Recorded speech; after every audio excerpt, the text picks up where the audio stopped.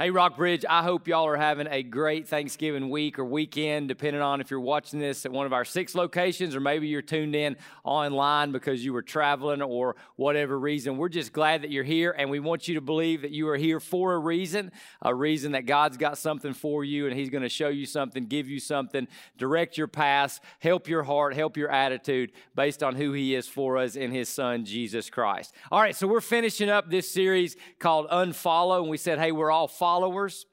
We're followers by nature. We want to follow someone. We want to follow something. Sometimes we're told to follow our heart. We're told to follow our gut. We follow people on social media. We follow politics. We follow sports teams. We just follow.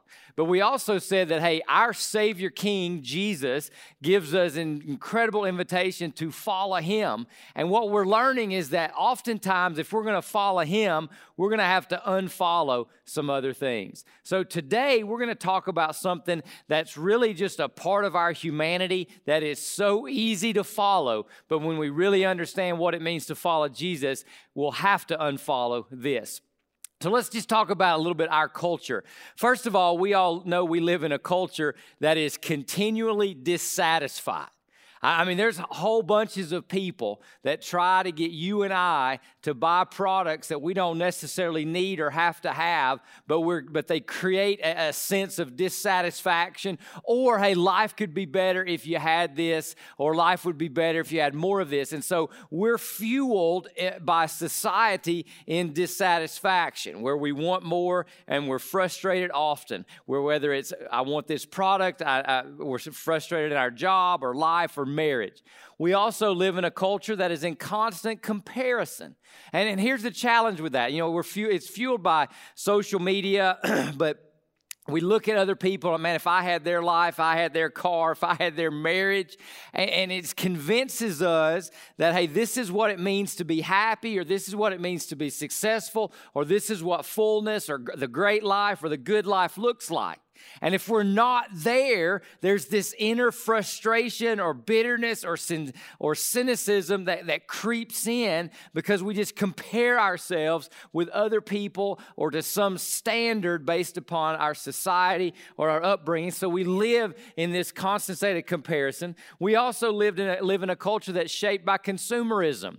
And consumerism is kind of I am what I have, I am what I can acquire, I am what I can get. And we go through life, and sometimes we even come to church like we go shopping, and we're constantly shoppers, looking out for a good deal or looking out for something that scratches our itch and satisfies something or offers us something because of what we don't have. And then finally, we live in a world that's broken. And we all know this. And that brokenness creates burdens, and it creates fears and anxieties and stresses. And what happens when you add all of these things together, from the culture we live in to the world that we're a part of, is that it means the normal, natural, and expected result is that we complain, and that we're complainers. And today, we're going to see if we can't learn how to unfollow this. Because so many of us, we follow our complaining, and it keeps us in a constant state of dissatisfaction. When Jesus promises us, you and I, His joy, and Jesus' joy is complete and perfect, and yet we live in a world that encourages us to complain, and we complain ourselves away from the joy that Jesus offers us. Complaining creates a whole host of problems, a whole host of issues, but it's normal, it's natural, and it's sort of expected. Hey, when someone says, hey, what's going on with you? Really, once you get past the niceties, the next thing is something you're complaining about in your life, whether it's your sports team or it's the health situation or it's the boss you work for. It's just normal, natural, and expected. And so let's see if we can diagnose this problem and then unfollow it and follow a different path. So this shows up early in Scripture. We're going to journey with the Israelites as they're coming out of Egypt, and God has rescued them. And so here's chapter 14, how it ends as God has delivered them through the Red Sea from the advancing Egyptian army. It says, "That is how the Lord rescued Israel from the hand of the Egyptians that day. And when the people of Israel saw the mighty power that the Lord had unleashed against the Egyptians, they were filled with awe before him. And they put their faith in the Lord and in his servant Moses." And this is all very important. God has done something. It captured their attention. They were filled with awe. They put faith and trust in the Lord and in his servant Moses. Now, after chapter 14 comes chapter 15. Now, after this summation, what would you expect? Yeah, you would expect praise, and you would expect thanksgiving. You expect, man, God is awesome, and life is good, and we're moving forward. And then one chapter after that, in chapter 16, the wheels come off, and they resort to this thing that's so natural, normal, and expected, this thing called complaint. Notice what happens. So the entire community departs from Elim and comes to the wilderness of Sin, which is between Elim and Sinai, on the 15th day of the second month after they had left the land of Egypt. So we're not too far from the massive parting of the Red Sea and God rescuing his people. We're not too far away chronologically from God, one of God's most magnificent, gracious, redemptive acts in all of recorded history, which is the Exodus and the Passover. And look what happens. The entire Israelite community grumbled against Moses and Aaron in the wilderness because they thought they didn't have enough food.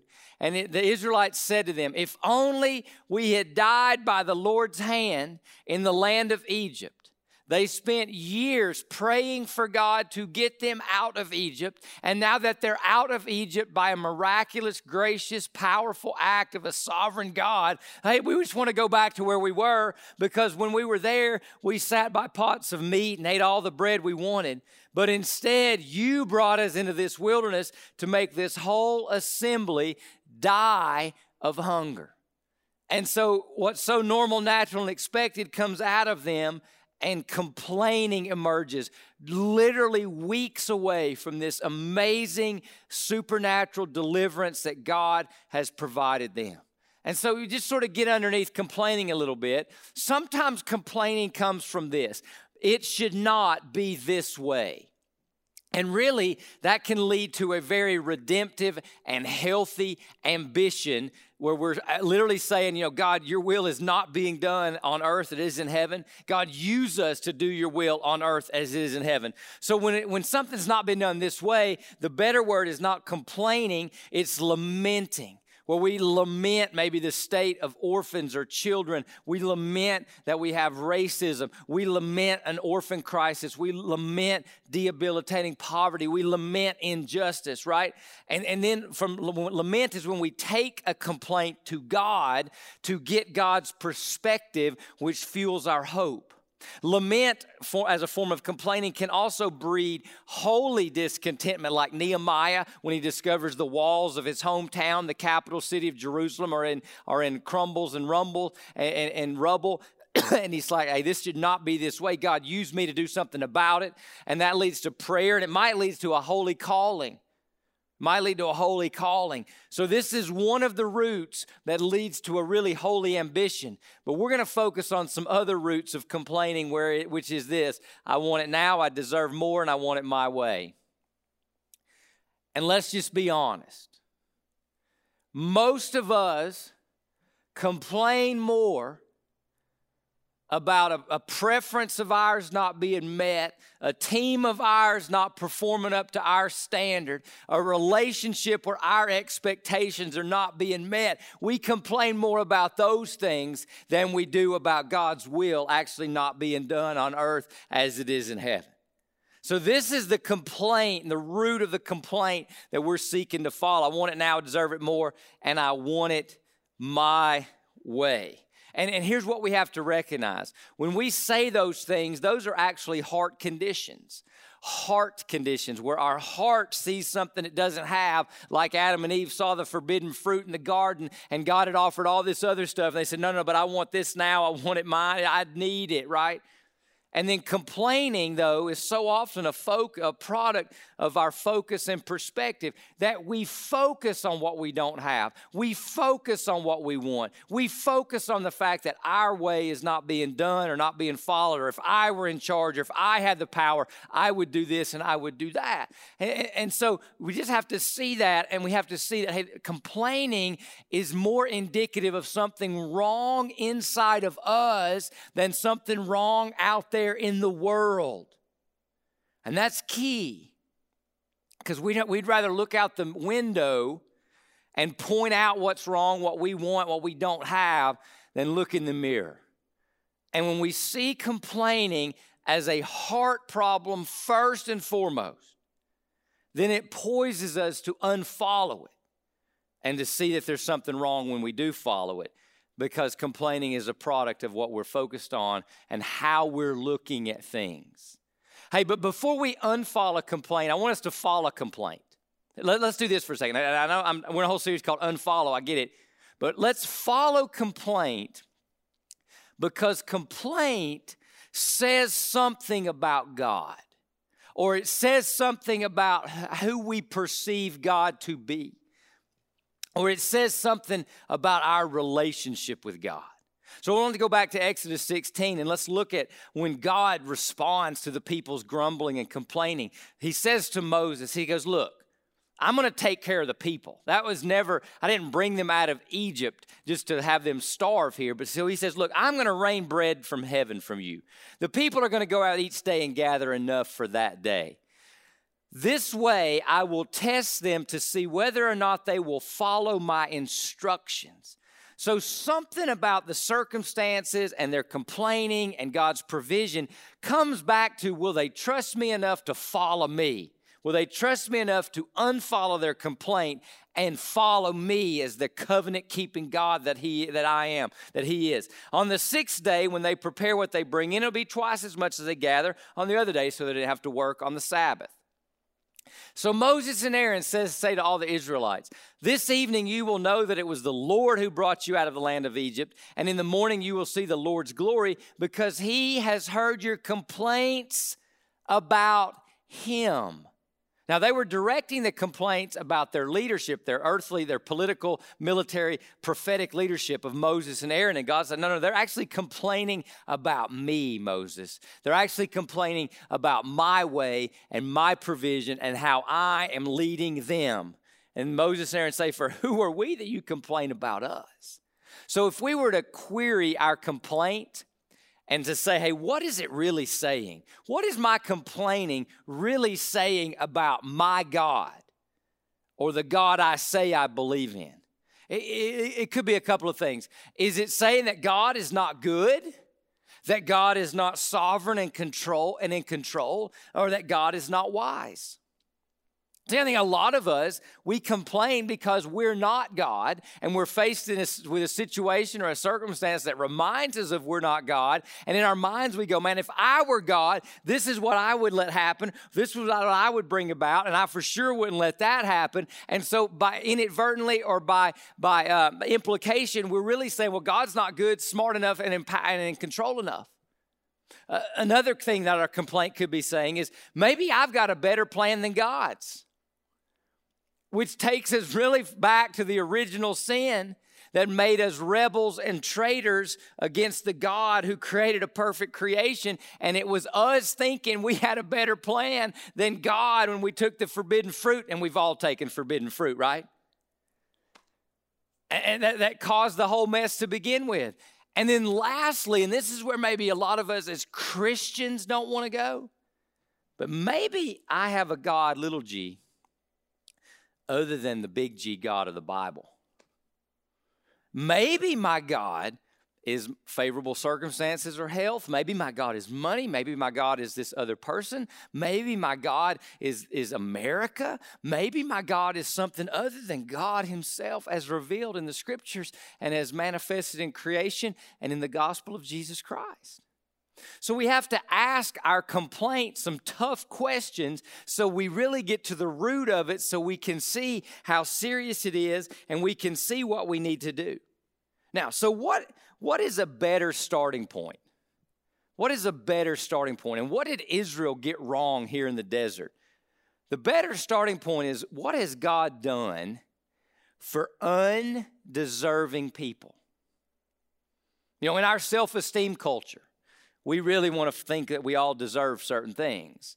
But in God's mindset and in God's economy, we're all undeserving, which means the only way he can relate to us is either through judgment and wrath, which is what we rightly deserve because we were traitors and we said, God, I'll do it my way because my way is better than your way. And we complain against God's way, right? So he can relate to us in judgment and wrath, or he can relate to us in grace and mercy. And the story of Israel and the story of the church is how God wants to relate to us in grace and mercy, and how he made provision to satisfy his judgment, justice, and wrath through the death of his own son on the cross. So we don't have to face judgment, justice, and wrath. We can receive grace and mercy. So better place to start is what God has done for undeserving people. And the second place is, what has God promised to his faithful people that stay with him and stick with him? And see, this is where Israel has some spiritual amnesia. And if we're all honest on this Thanksgiving week, one of the reasons we need this day, this week, this time in our lives is because we're forgetful. And Israel was no different. Look at what they forgot. God made this amazing promise to them. And there's other promises he made prior to this one, but he says this. He goes, I'm going to claim you, the Israelites, as my own people, and I'll be your God. And then you will know that I'm the Lord, your God, who has freed you from your oppressor in Egypt. And I will bring you into the land I swore to give Abraham, Isaac, and Jacob. So all these forefathers, these giants of the faith, they all had a promise that God was going to bring them to this land, provide, and he was going to be their God. And he goes, I will give it to you as your very own possession. I am the Lord.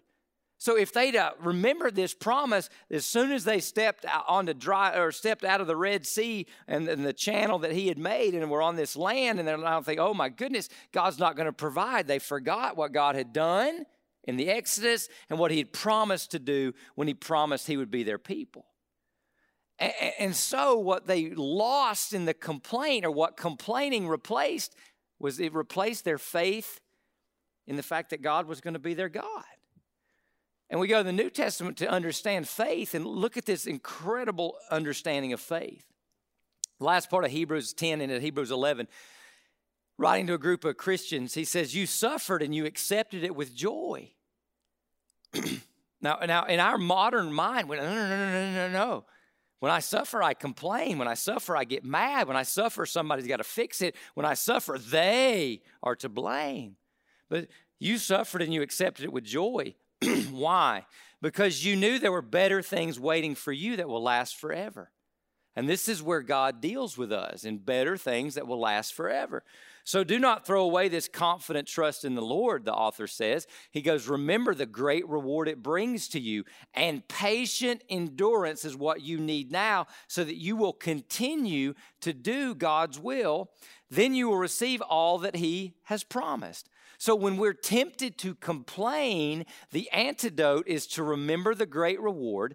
The antidote is to remember the better things that are waiting for us that will last forever, because most of us complain about temporary, fleeting, and ultimately futile things. So don't throw away this confidence, but patient endurance.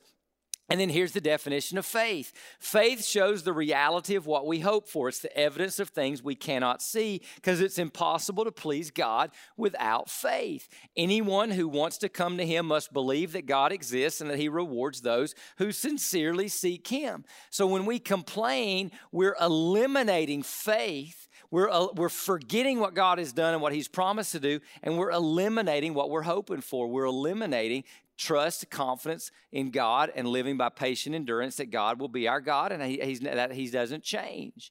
And so this understanding of faith helps us to see that complaining is really a form of unbelief or a form of lack of faith. It's normal, natural, and expected to complain, but when we're called to be people of faith and to walk by faith, not by sight, we see that complaining is the opposite of that. So if I am following my complaint, I am not following my God or the God of the Bible.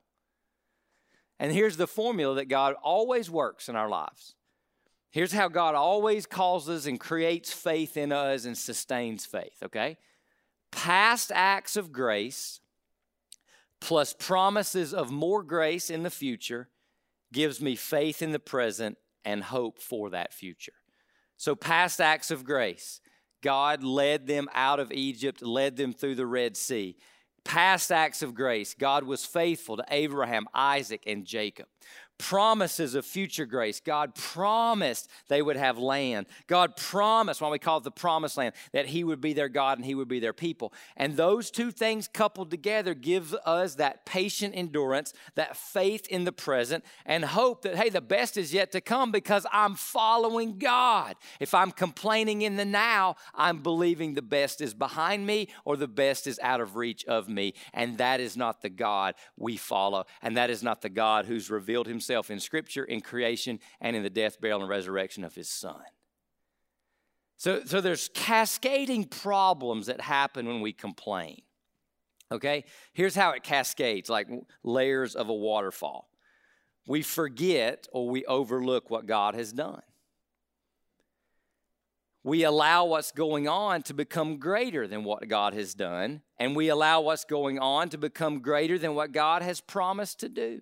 So for Israel, they forgot or they overlooked, hey, God just parted the Red Sea. God just made I-75 through the Red Sea, and here you are complaining about food. So they forgot that, and then the fact that there was some kind of food shortage or perceived food shortage, they let that become greater than what God had done or what God had promised to do when he promised to take them to the promised land and be their God.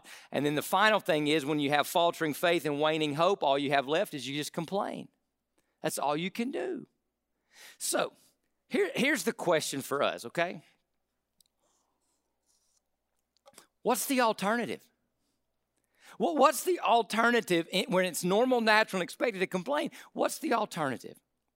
So I want to show us an alternative by going through some Psalms, so that we find in the book of Psalms, middle of our Bibles.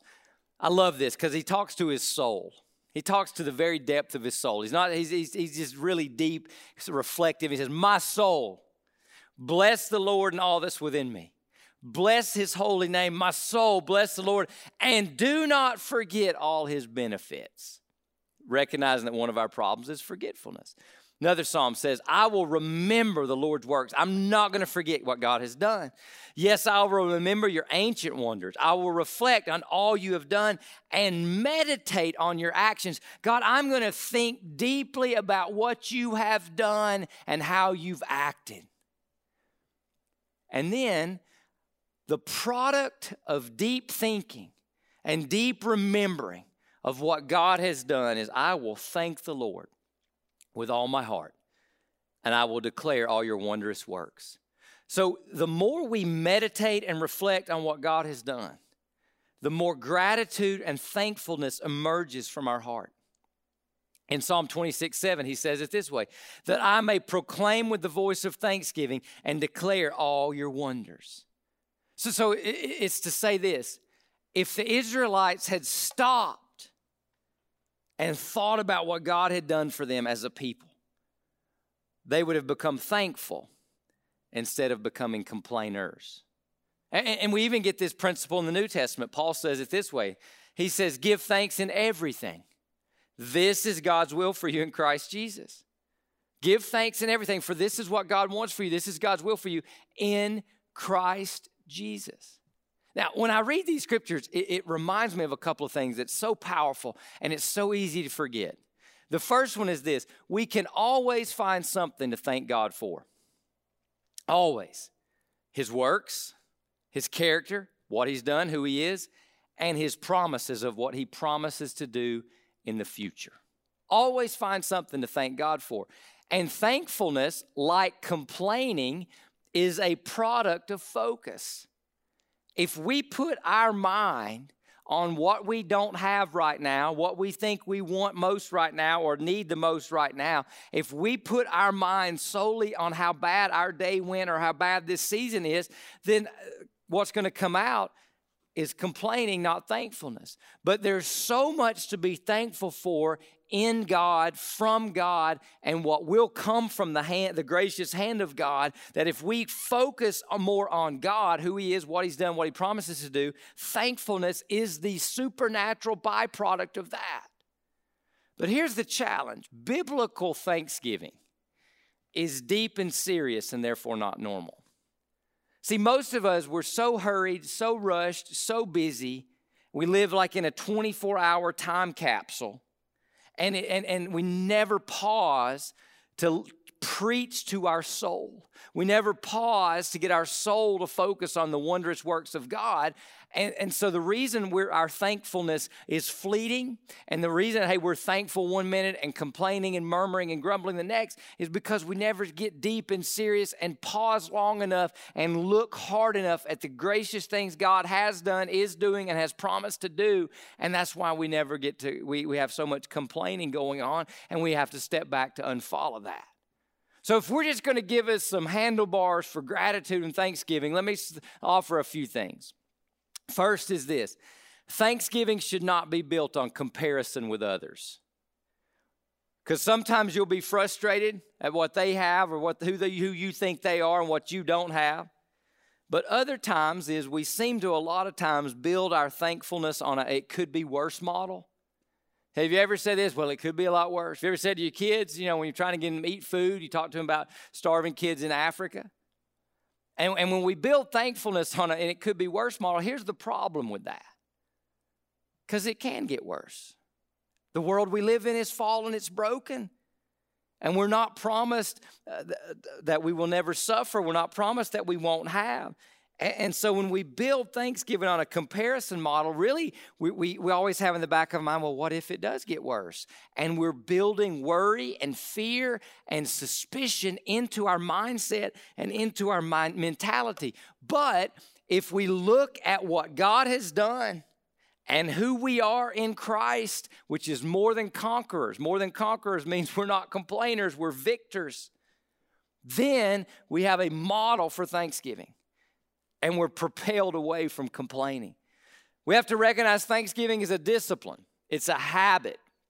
It requires routine. It requires focus. It's deep and serious.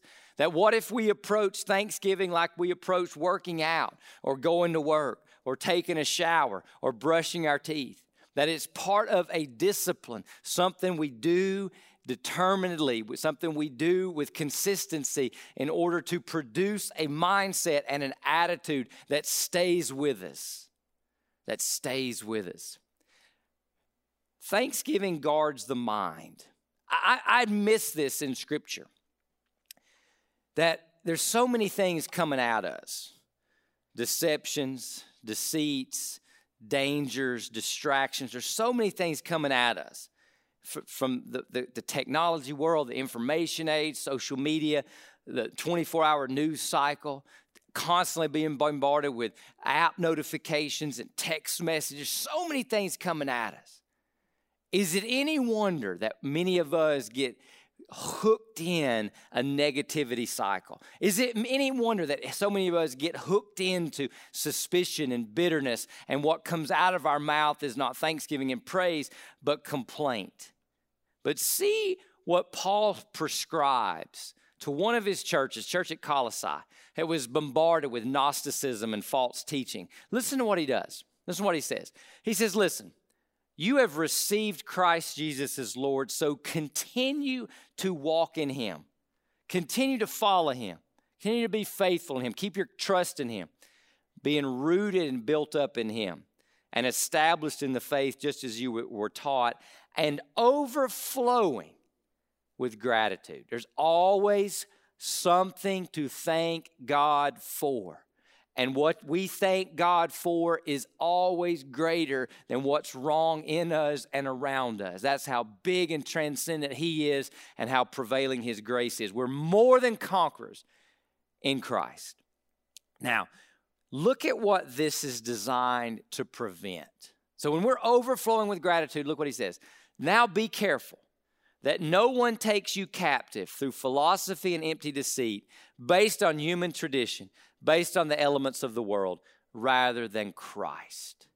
Could it be that because we've forgotten how to be consistently filled with gratitude, overflowing with gratitude, could it be this is why there's so much discouragement? There's so many people who walk away from Christ. There's so many people buying into a political savior, political solution. There's so many people who are taken up with prosperity gospel and teachers who promise false things that Jesus' blood never bought. Because we moved away from the Christ we received or the Christ that's presented in the gospel.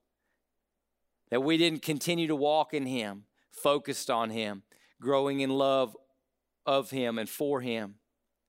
And we forgot to be thankful. So be careful that no one takes you captive. Thanksgiving guards the mind. Thanksgiving is also part of our witness and our mission strategy. See, God leaves us in this world to be what? Ambassadors and witnesses. It's hard to be an ambassador and a witness when you resent your mission field. It's hard to be an ambassador and a witness when you constantly question the state of affairs, shake your head, wag your finger, wish you'd been born at another time or another place. And when we do that as Christians, we are putting God's sovereignty and His grace on the witness stand. And we're not bearing witness to the goodness of God as revealed in Scripture and in the gospel of Jesus Christ. We're actually causing people to question God. We're actually causing people to doubt the God we follow. But listen to how thanksgiving and how a lack of complaining makes us salty, magnetic, and attractive witnesses who point to the attractive, glorious, gracious God. Listen to what Paul says. He says, God is working in you. Never forget that. God's working in you. Let's be thankful for that. He's working in you both to will and to work according to His purpose. So do everything without grumbling and arguing or without complaining, so that you may be blameless and pure, children of God who are faultless in a crooked and perverted generation, among whom you shine like stars in the world. So we stand out. Why do we stand out? Because God has worked for us, God is working in us, and God is working through us. And we don't complain. We trust, we overflow with gratitude, and we shine like stars in the world. And then the last thing. When it comes to Thanksgiving, never forget the giver, God, is also the gift. It's also the gift. See, what if, like married couples, what if we had these rings and we were more thankful for the rings than the relationship with our spouses that the rings represent? See, it's so easy to take what God has given or to focus on what He's not giving than it is to focus on the fact that, hey, the ultimate and the greatest gift is that for God so loved the world that He gave His only Son, that whoever believes in Him would not perish but have eternal life. And that gift, Scripture describes it as indescribable. So this Thanksgiving, and as we turn toward Christmas, may we all be reminded that the greatest thing God can give is Himself. And He has through His Son Jesus and through His Spirit who reveals Jesus to us. If you're listening, you're watching, you're here today, and you've never received this indescribable gift of Jesus, why not now? Give Christ your sins, the steering wheel of your life, and put your faith and trust in Him. If you're here today and you recognize that the accent that you speak in is one of complaining, maybe today is a day of repentance to you and renewal for you as you are reminded of all God has done for you in His Son, Jesus Christ. So my soul, let's preach to our soul. Bless the Lord, O my soul, and forget not His benefits. Thanks be to God for His indescribable gift. Let's pray together. God, I thank You today just for You. God, many of us could thank You for our health, our houses, our cars, our jobs. Many of us could thank You for our families, our kids, Many of us could thank you, God, that we have a TV, we have a roof over our head. But God, we all recognize that those things are fleeting and those things eventually will pass. But God, you are faithful and you endure forever. So today, God, we want to thank you for you. Because, Father, you sent your Son to die for us and to die instead of us, so you could relate and act graciously and mercifully toward us. Thank you for Jesus. And Father and Son, you have sent your Spirit to fill us. You've sent your Spirit to communicate the love of God, the Father, to our hearts. You've spent your Spirit to give us power so we can live not as complainers, but as more than conquerors. So Father, Son, and Holy Spirit, we thank you for you. And it's in your name we pray today. Amen.